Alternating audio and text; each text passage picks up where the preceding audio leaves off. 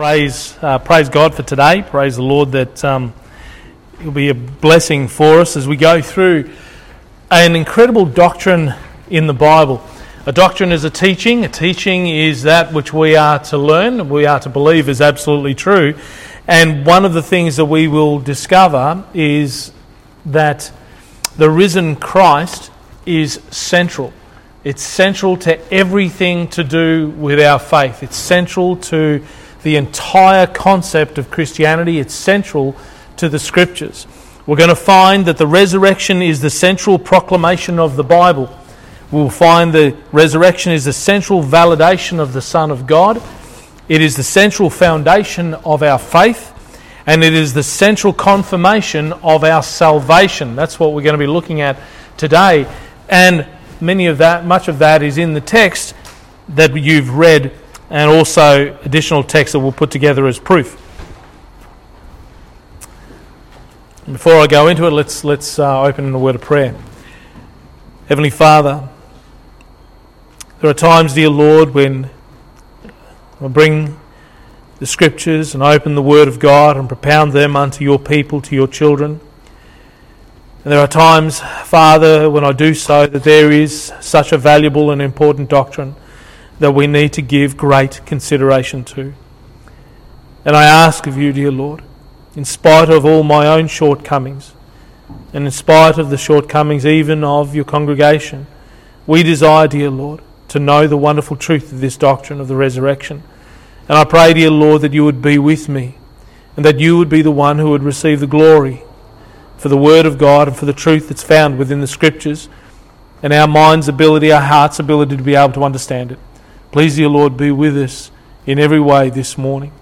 In Jesus' name, amen. The central proclamation of the Bible in our text, have a look there again in Luke chapter 24. We'll just read from verses 3 to 8 that you'll be able to recognise an interesting element within it. It says, "And they entered in and found not the body of the Lord Jesus. And it came to pass, as they were much perplexed thereabout, behold, 2 men stood by them in shining garments. And as they were afraid and bowed down their faces to the earth, they said unto them, Why seek ye the living from among the dead? He is not here, but is risen. Remember how he spake unto you when he was yet in Galilee, saying, The Son of Man must be delivered into the hands of sinful men, and be crucified, and the third day rise again. And they remembered his words. And they remembered his words." The resurrection is the central proclamation of the Bible. The context of the passage itself bears witness in itself that there is nothing more to add concerning the argument of the angels themselves. Matter of fact, we see that in the entirety of the last verse, a simplicity in the entirety of that verse. And they remembered his words. These are the words of Christ. These are the words of the Word of God itself. There are words spoken by Christ concerning himself, words that he spoke clearly, yet seemed never to be understood until after he was risen. In John 12:32, he says, "And if I be lifted up from the earth, and will draw all men unto me." This he said, signifying what death he should die. The people answered him, "We have heard out of the law that Christ abideth ever. And how sayest thou, the Son of Man must be lifted up?" Who is this Son of Man? This is the Jews. The Jews didn't understand what the Lord Jesus was referring to, what he was speaking about. How can you be saying that the Son of Man is going to die?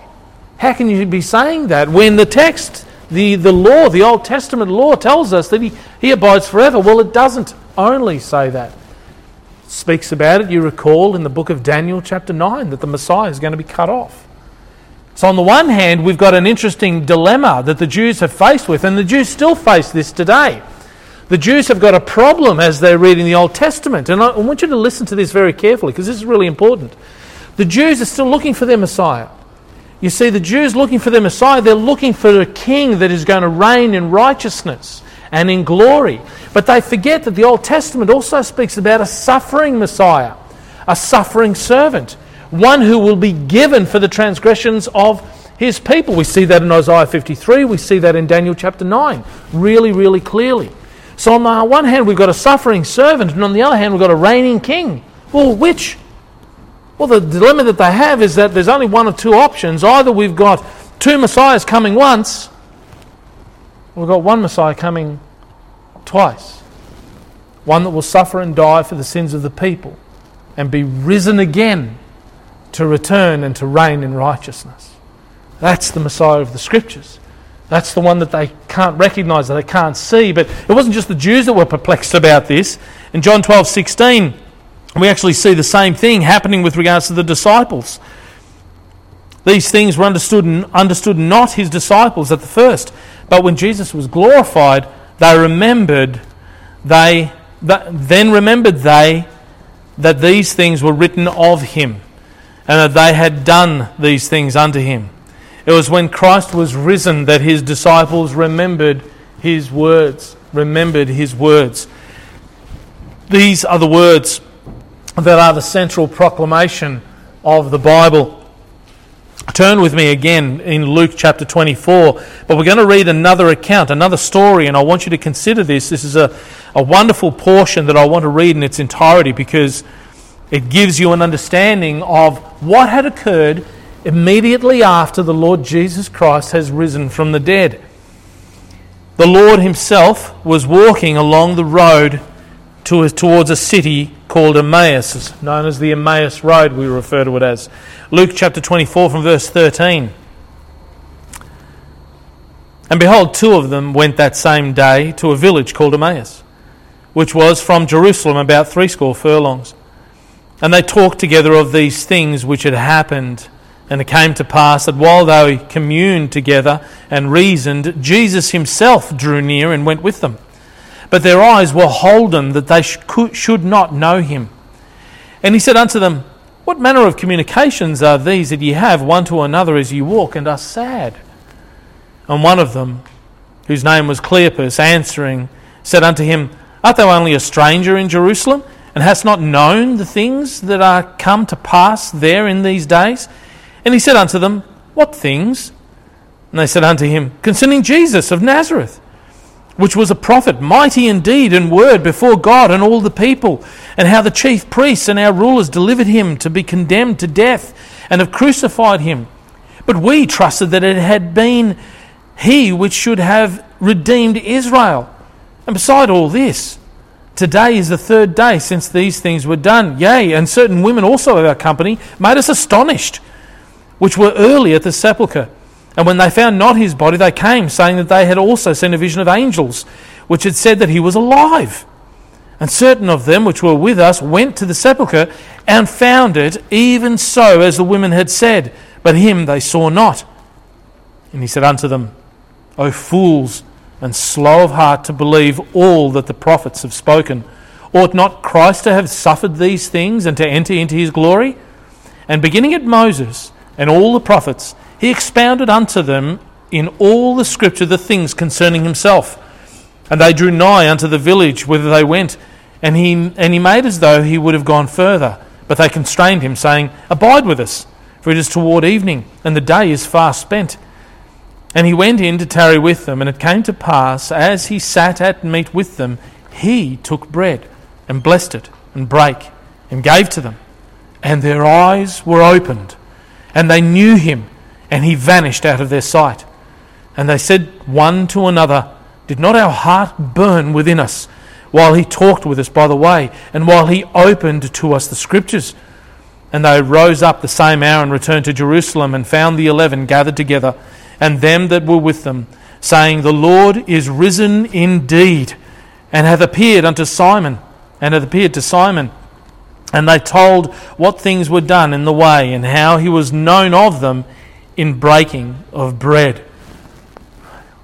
Mate, that your heart would also burn within you as you hear of him telling about himself as he walked along the way. That your heart would also melt inside you as the Lord opens up the Scriptures. You know, when you read the Word of God and you're listening to these things that are being expounded about the Scriptures, that you as well, you would feel that within you, that the Lord is opening up a truth to us that is just astounding and amazing. That this would be your experience as it was their experience. The gospel this way would be the central focus of your life. Everything about the knowledge of the truth of Christ, that he was risen from the dead, and how incredible that event is, would stir you up, that you would, like the apostles, go out in spite of anything else to share the wonderful joy and the truth of Christ. You remember what they did? I mean, do you remember that they abandoned him? They left him. They ran. All of a sudden the shepherd was taken and the sheep were scattered. And they were scattered indeed. Peter denied the Lord 3 times. He walked with him, he talked with him, he confessed that thou art the Christ, the Son of the living God. And Jesus had said to him, flesh and blood has not revealed this to you, but my Father which is in heaven, he's revealed this to you. And now you see all of a sudden they've turned away. What's happened? What's going on? He's been taken by the soldiers. He's been brought before the high priest. There were 2 of them, you know. 2 of them reigning at the same time. One was an uncle, the other one was a nephew, I think. You know, reigning at the same time. Both of them condemned him. He got taken from there on the same night over to Herod the king. And because he happened to be in Jerusalem at the time. And he was happy to see him, really excited to see him, hoping some miracle would be done by him because he heard of Christ. Remember? And then saw nothing in him, and he sent him back, and he went to Pilate, and Pilate was also completely perplexed by him. But the disciples scattered. They left. And then when he was there before the high priest, and you had John coming in, and you had Peter standing on the outside, what did he do? He denied the Lord Jesus Christ. Thou art one of them, thy speech betrayeth thee. He says, no, I don't know the man. I don't know the man. And then the second time, I don't know the man. I don't know who you're talking about. Who you're talking about. And the third time he began to curse and swear, saying, I know not the man. Then the cock crew. And his sin came to his memory again. That the Lord Jesus spoke of these things. But think of them, and think of them there in the upper room. There they are talking. And the Lord Jesus appears. They're amazed at what's happened at the sepulchre. They're amazed that he's been taken there. They think that, Mary thought that they'd come and taken away the body, you know. And she goes to him thinking that he was the gardener. Remember that? You know, well, tell me where he is and I'll go and take him myself. I'll go and fetch him. Mary, Rabboni, she says. Wow, what an incredible thing to imagine. You know, on the one hand, there they are, burdened and sorrowful that the Lord Jesus Christ has been crucified on the cross. They gather themselves together, and then they gather themselves together, I'm going to go fishing. So they go fishing. And all of a sudden they recruited all the others who weren't fishermen. They all came with them. They went fishing. We go with you too. We go fishing too, you know. And Peter sees him cooking fish on the shore. It's the Lord. It's the Lord. Who else could cook fish on the shore that hadn't been fishing? They were in that upper room and they saw the Lord Jesus Christ. And imagine Thomas. I mean, my heart breaks for him because so sorrowful of his Lord. The man who he thought was the Saviour, the man that he thought was the King of Kings and the Lord of Lords. He remembers the Scriptures saying, ought Christ not abide forever? He remembers those. And he thought Christ was him. Except I put my hand in his side and put my fingers into the print of the nails, I will not believe. And Jesus appears the next time. Simon, put your hand here, thrust your hand into my side, put your fingers into the print of the nails. We see something incredible about the glorified body of Christ, don't we? Glorified body of Christ, yet he still bears the marks of his passion on that cross. But you can understand it. I mean, if you were one of the disciples, you could understand that, couldn't you? You'd be exactly the same. You'd be on the one hand thinking that you had a false hope. I believed, but then you got put on the cross. What's this? This isn't what's supposed to happen. And every moment you're sitting there thinking, well, did he say Elias is going to come and take him off the cross? If thou be the Son of God, come down from the cross and we'll believe him. You know, and the disciples, you can imagine, thinking the same thing. The same thing. And crushed. The Lord Jesus even giving away his own mother. He sees John with his mother, John the Apostle, the disciple whom Jesus loved. And he says, Mother, behold your son. And John, behold your mother. This is your mother. And he was giving it to him. His father was obviously, Joseph was obviously not around anymore by that stage. I wonder if you'd be any different. You would have doubted. You would have been mournful. But now he's risen. He's risen. He's risen. He's risen from the dead. And now you can imagine the Scriptures are burning their hearts within. They're now looking back at the Scriptures. They're looking back at everything that was spoken concerning Christ. And now they are more alive than they've ever been in their lives before. They have seen the risen Saviour. I pray that the gospel of your salvation would be something that you would be sharing day and night, that you would look for every opportunity to share the hope of Christ, that you would do so, and that you would do so again and again and again. And yes, some are going to mock. Some are going to mock. And others are going to say, we'll hear you again of this matter. But some will believe. Some will believe. So play the numbers. Just play the numbers. It's not hard. Most businessmen play the numbers. You know, it's not gambling. We know that some will believe. The Lord has promised that some will believe. Speak the gospel to all, that you might save some. Well, one thing is absolutely certain. If you tell no one, no one will come. If you tell no one will come. If you pray for no one will be drawn. And if you remain silent in your walk with the Lord, and you evidence no hope of salvation through which some might inquire, then none will. None will inquire. But if you speak, some will believe. If you pray, some will be drawn. And if you live in hope, some will ask. This is the central proclamation of the Bible, is the resurrection of the Lord Jesus Christ. This is the good news. Not that he died, but that he rose. That he rose. That he rose. Christ is risen. And he is risen indeed. The central validation of the Son of God. We see this also in verse 4 of our text in the Gospel of Luke.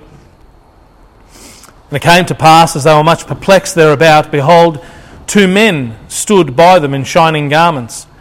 And as they were afraid and bowed down with their faces to the earth, they said unto them, Why seek ye the living among the dead? He is not here, but is risen. Remember?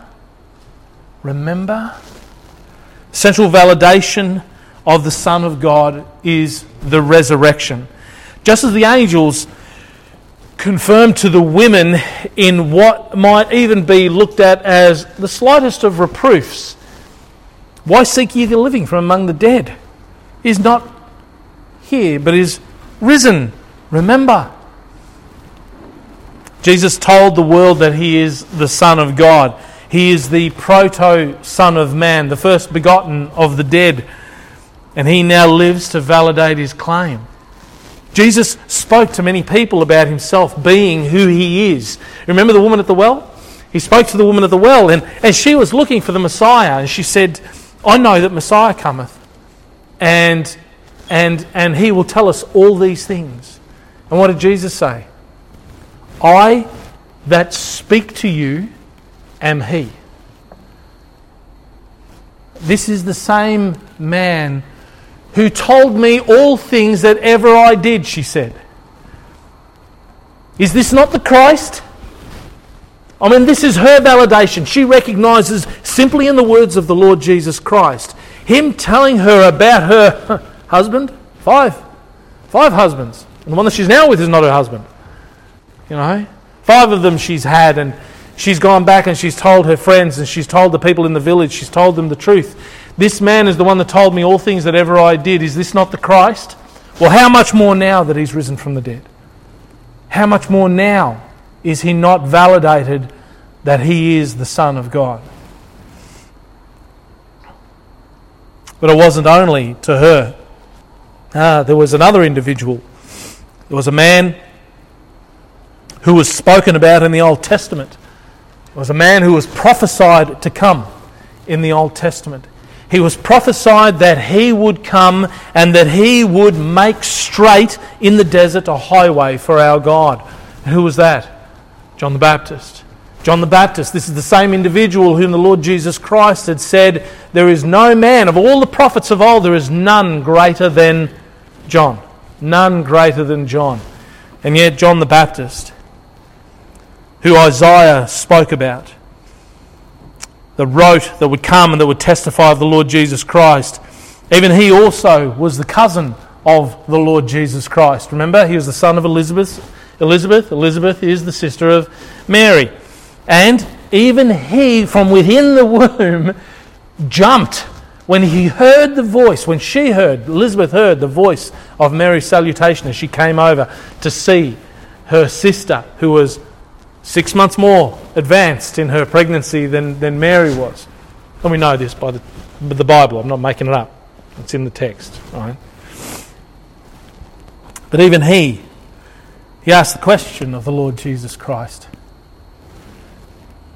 He asked him in Luke chapter 7. It's worth turning there.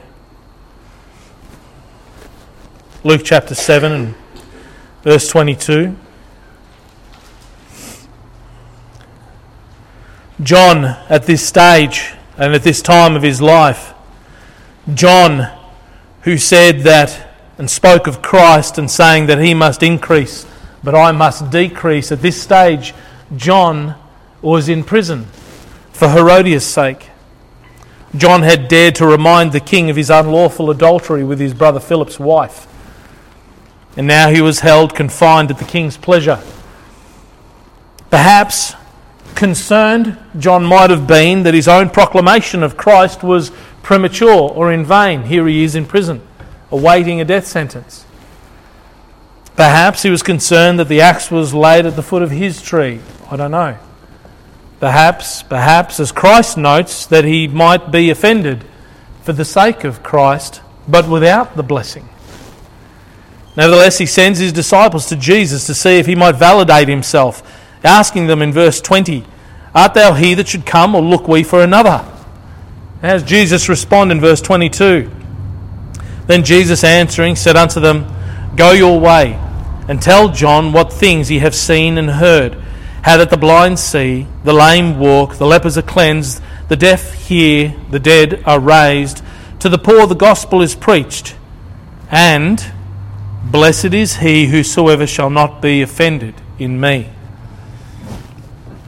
But through all these things that the Lord did that seemed to testify to the world who witnessed them that this is indeed the Christ, the Son of the living God, yet they were only revealed to the disciples. But they weren't revealed and they weren't validated until after the resurrection of Christ. Something really interesting. Do you remember in the New Testament, it speaks about, how many brothers did he have? 4, I think we got named. Four brothers that we have their names. And he's got at least 2 sisters, because it mentions sisters in the plural. So he's got another big family, decent sized family. Do you know none of his brethren believed in him? Until when? After the resurrection. And James, one of his brothers, became one of the leaders within the church in Jerusalem. He was the brother of the Lord. And yet, even the disciples found timid in their faith. When the shepherd was smitten, they scattered, as we spoke about before, until Christ was risen. Now let's have a look at the confirming text for us in the book of Acts chapter 2. Turn there, Acts chapter 2. And listen to the testimony as we conclude this point.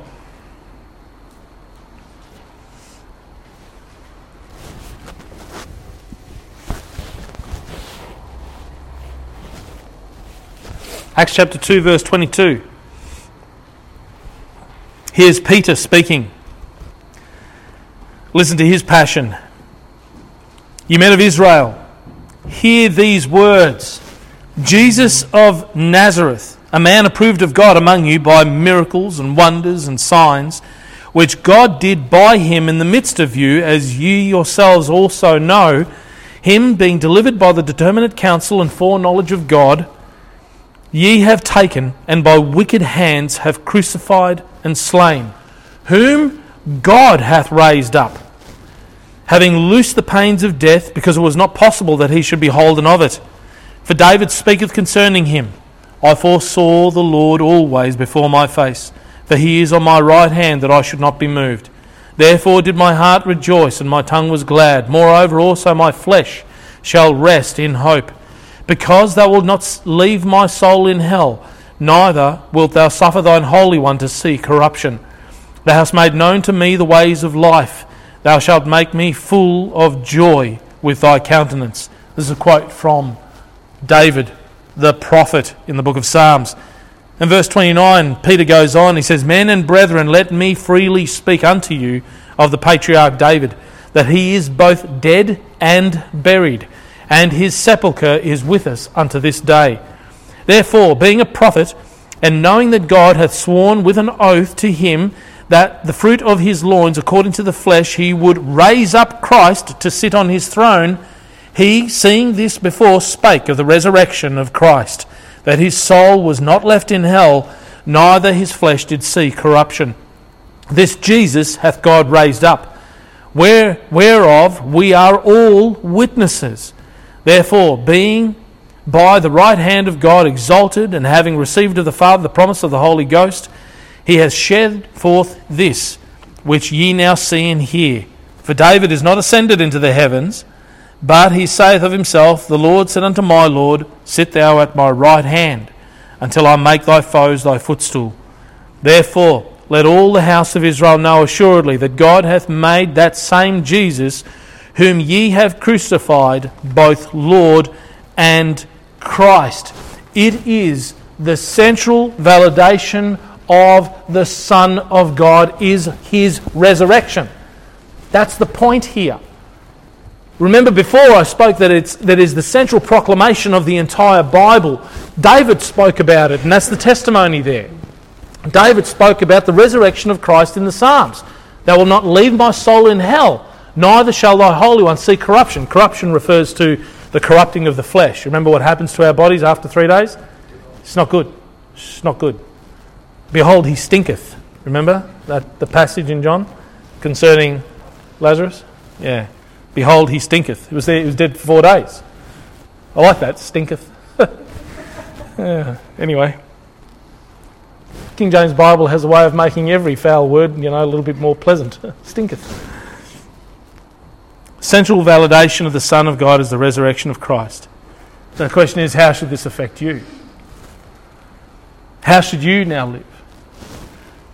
How would your life be ordered, but as a witness to the truth of it, proclaimed in the Scriptures and testified in you by a transformed life? Your life has been transformed. Your life has been changed. That's no accident. And if your life has not been transformed, if your life has not been changed, then you are not born again. You don't know Christ. But those of you who know Christ know that there is a change within you. There is a certain organising of principles within you that has completely altered. You're not the person that you were before you were bought with a price, because you've believed unto salvation. You believed with all your heart. So you recognise this. 1 John chapter 1, he says, "That which was from the beginning, which we have heard, which we have seen with our eyes, which we have looked upon, and our hands have handled of the word of life. For the life was manifested, and we have seen it, and bear witness, and show unto you that eternal life which was with the Father, and was manifested unto us. That which we have seen and heard declare we unto you, that you also may have fellowship with us. And truly our fellowship is with the Father and with his Son, Jesus Christ. And these things write we unto you, that your joy may be full." I love that passage. That which we have seen, that which we have handled of the word of life. I'm reading, guys, when you're reading that, you are reading a first-hand account of an individual who testifies to have seen Christ, handled him, known him, and believed, and seen the resurrection. So the resurrection of Christ is the central proclamation of the Bible. The resurrection of Christ is the central validation of the Son of God. And now the resurrection of Christ is the central foundation of our faith. Turn your Bibles to 1 Corinthians 15. 1 Corinthians chapter 15. The resurrection is the central foundation of our faith.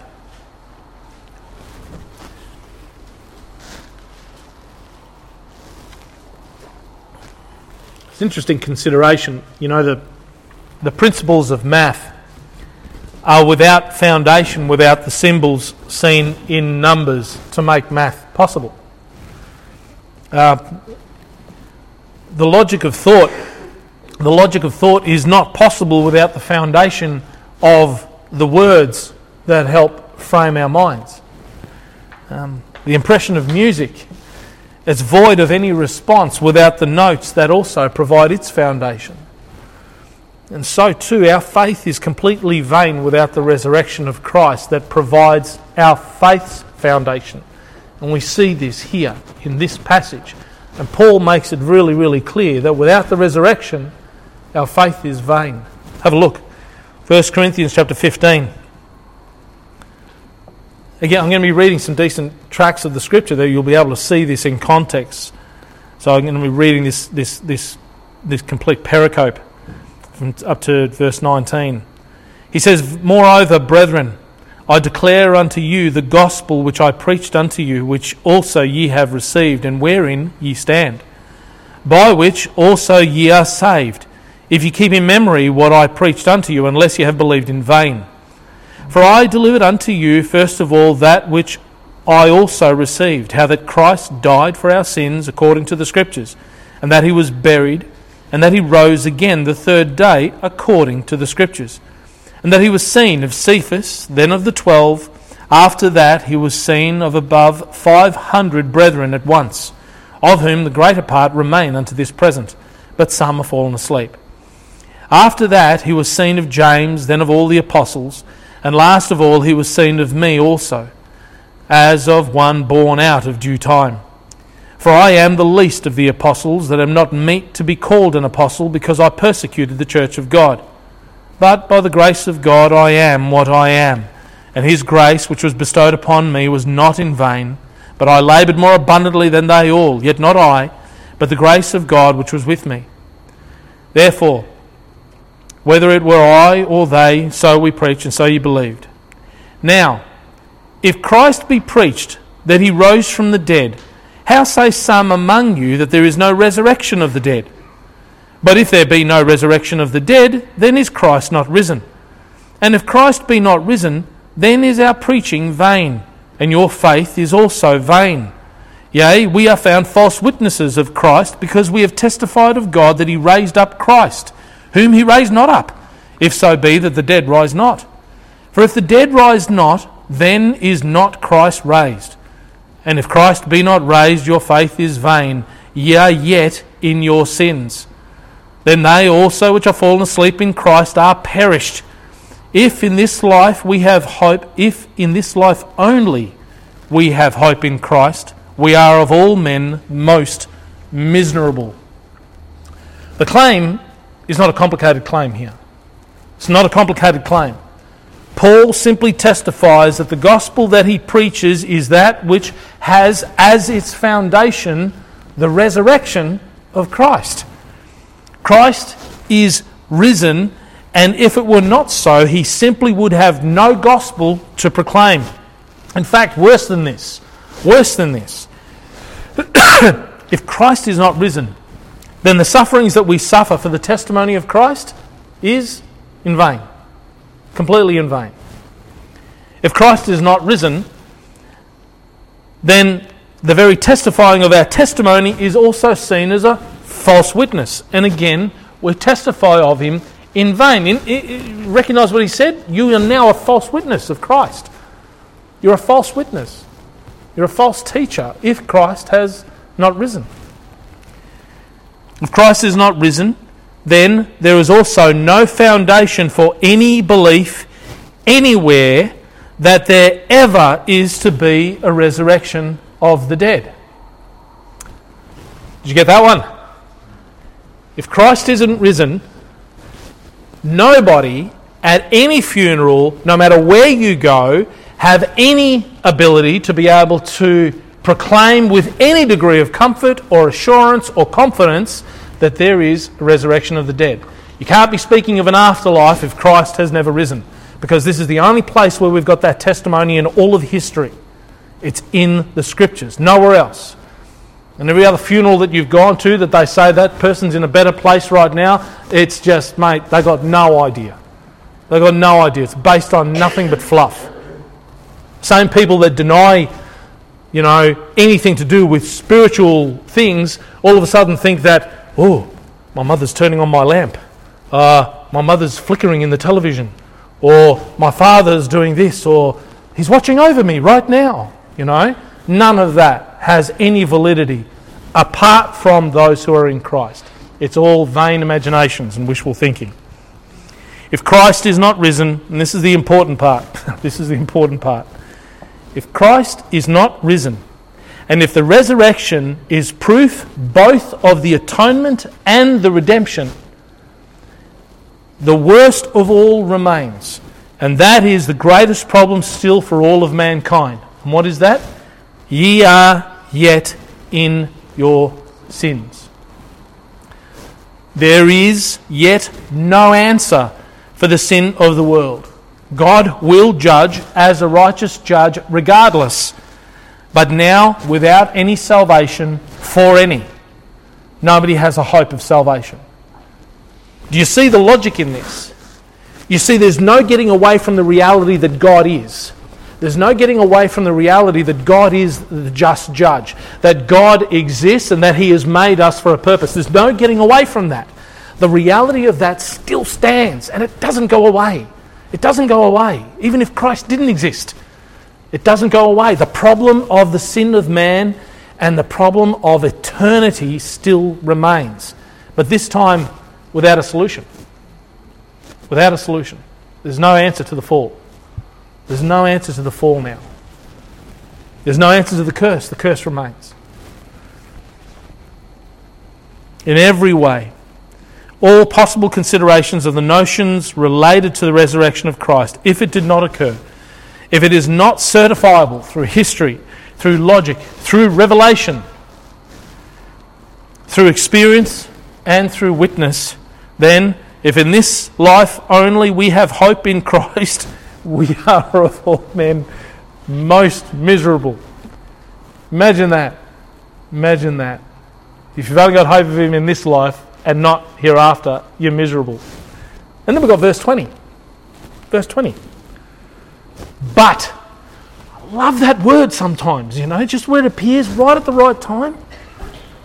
But now is Christ risen from the dead and become the first fruits of them that slept.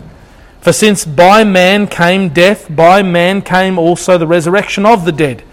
For as in Adam all die, even so in Christ shall all be made alive. The resurrection of Christ is the central foundation of our faith. How is that to alter your manner of life? How important are those things that now occupy your time? How valuable are they in the scheme of things today? If the Lord, let me ask you, honestly, if the Lord were to take you home now, what regret might occupy your thought?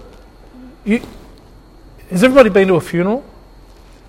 Most of us have been to funerals. I don't know what you guys go through when you sit at a funeral, and it sometimes depends who it is that's passed, and your relationship to them. But I can't help but review my life at every single funeral I sit in.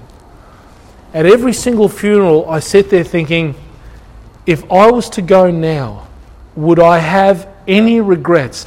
Is there anything right now, any stone that I have left unturned, something that I know that I should have done before I went? Are there any regrets?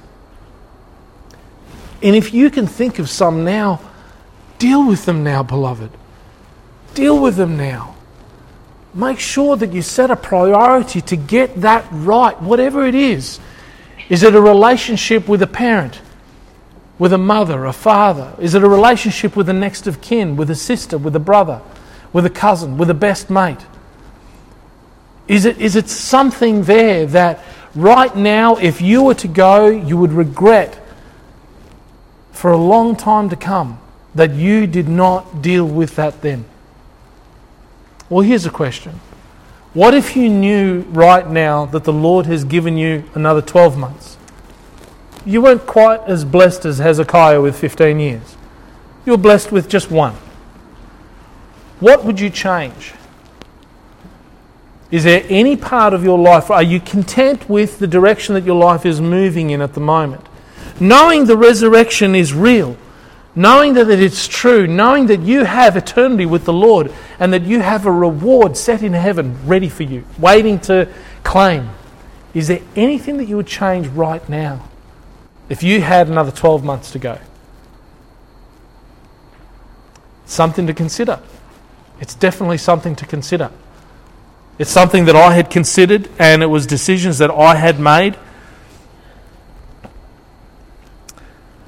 The resurrection of Christ is the central proclamation of the Bible. The resurrection of Christ is the central validation of the Son of God. The resurrection of Christ is the central foundation of our faith. And lastly, the resurrection of Christ is the central confirmation of our salvation. For many centuries, the Jews had called to their remembrance one day. One particular day, one day of the year that came along every single year that was to be brought to their mind all the day. It wasn't a day of celebration, it was a solemn day.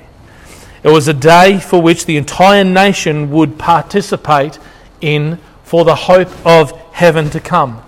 It was known as the Day of Atonement. The Day of Atonement. This is the day, it's also known as Yom Kippur, okay?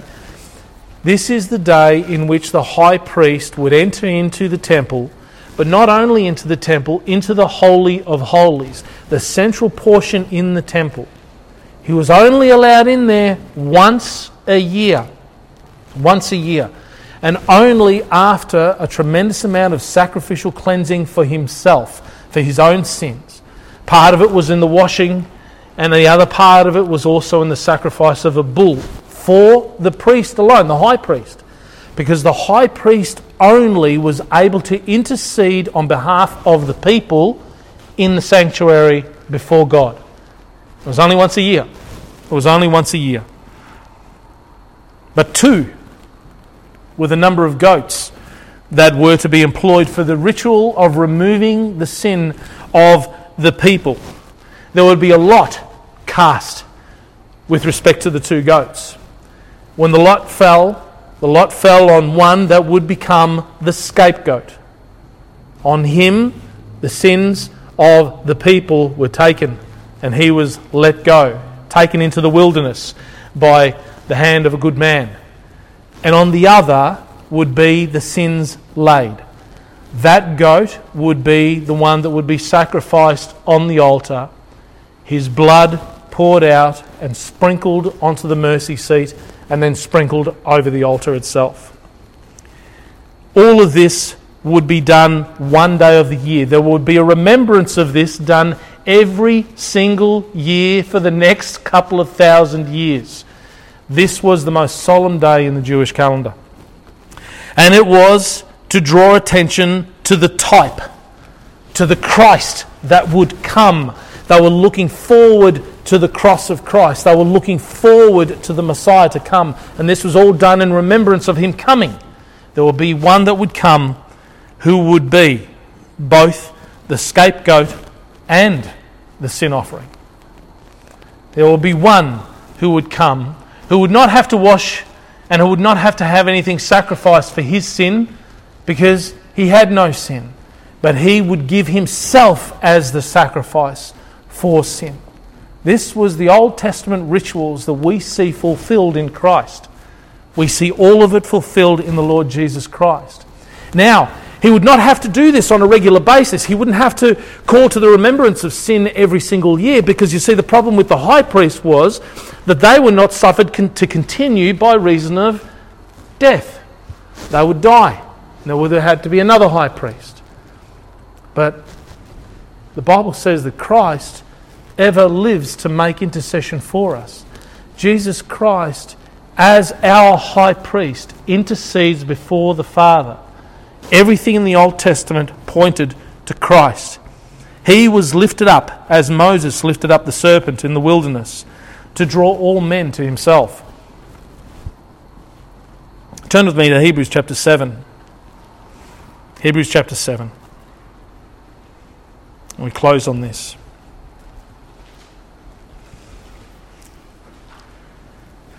Hebrews chapter 7.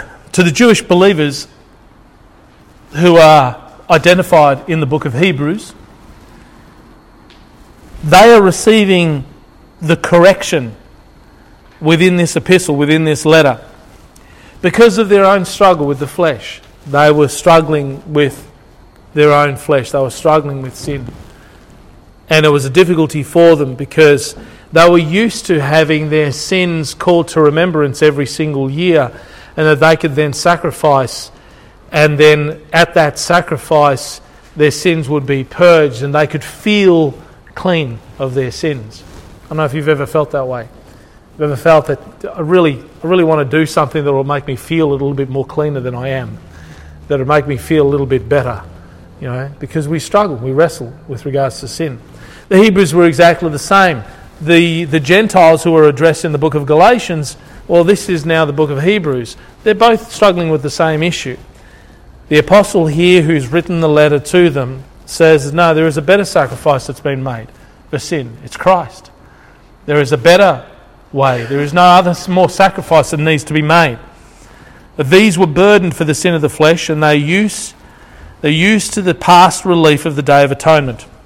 And they had turned back to what the apostle here refers to as something that is the lesser and not the better.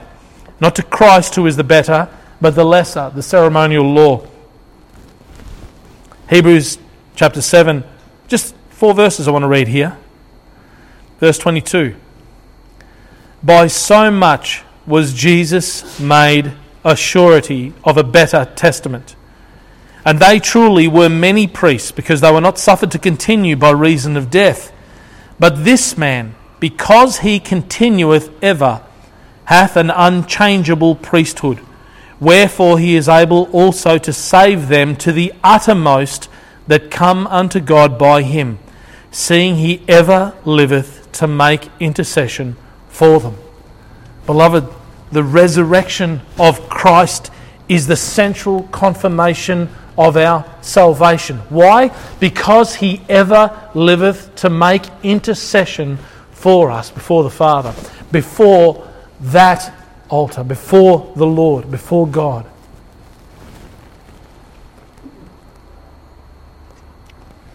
But if the promised Messiah had not risen, then there is no one offering this intercession for us. There is no one ever living, and there is therefore no guarantee that you would be saved. Not only would you have to now be perfect and without sin right up until the day of your death, somehow you need to deal with all your past sins, but there is no sacrifice for it available.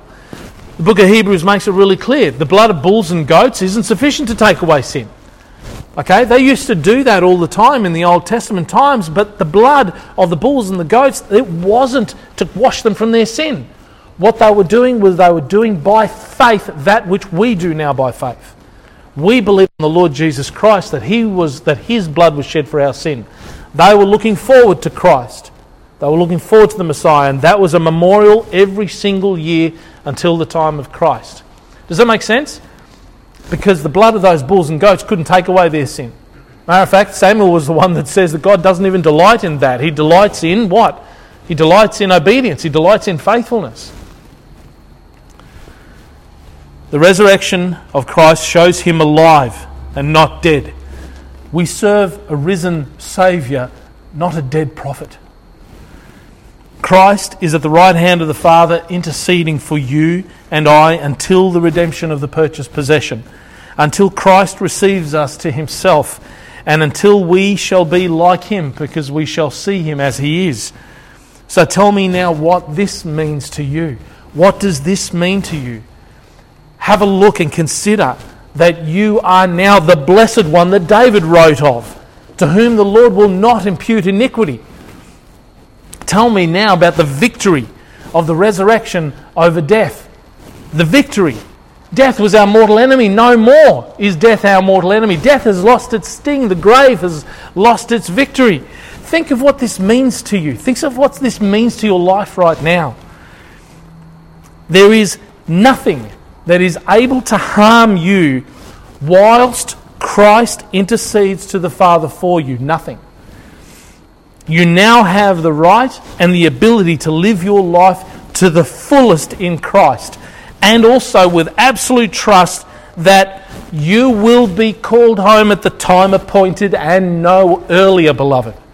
You don't have to fear those who kill the body. You don't have to fear any of that. You will not be going home until the time appointed by the Father. And when it's his appointment, it's not one that we're going to miss, you know? And it's not one that we should be worried about missing.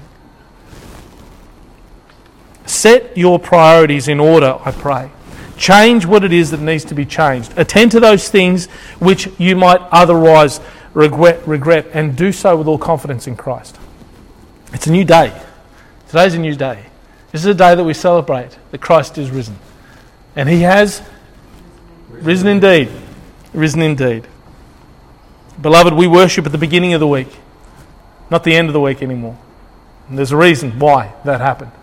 We worship on the Sunday because the Lord rose, the first day of the week. We worship on the first day of the week. Let it be not only the first day of the week for you, but let every first day of the week be another opportunity to live for Christ and to make the changes that you need to make. Let's pray. Heavenly Father, we thank you, dear Lord, for your blessing, your goodness, your grace, the wonderful work that you have done within our lives. That we have considered, dear Lord, this morning the central proclamation of the Bible, the central validation of the Son of God, the central foundation of our faith, and the central confirmation of our salvation. The resurrection, dear Lord, being centre to everything. I pray, dear Lord, that we would rejoice in the knowledge of this and the understanding of its value, and that you would continue to be with us, and that we might glorify your name until we are taken home by you. We give you thanks. Whether we meet you in the air, dear Lord, or whether we fall asleep, we'll be in every way present with the Lord. We thank you, Father, for this time. In Jesus' name, amen.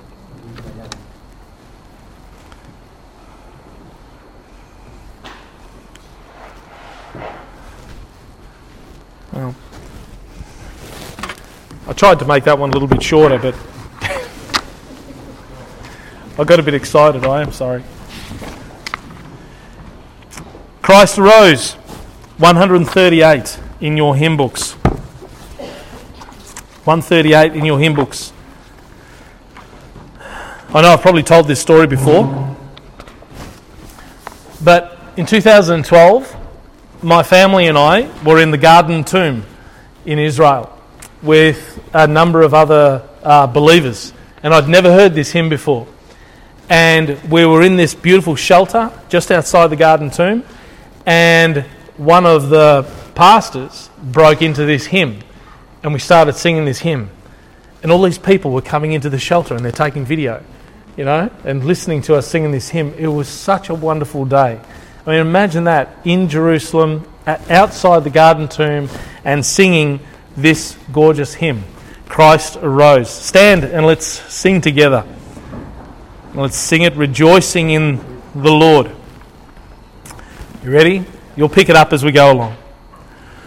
Lo, in the grave he lay, Jesus my Saviour, waiting the coming day, Jesus my Lord.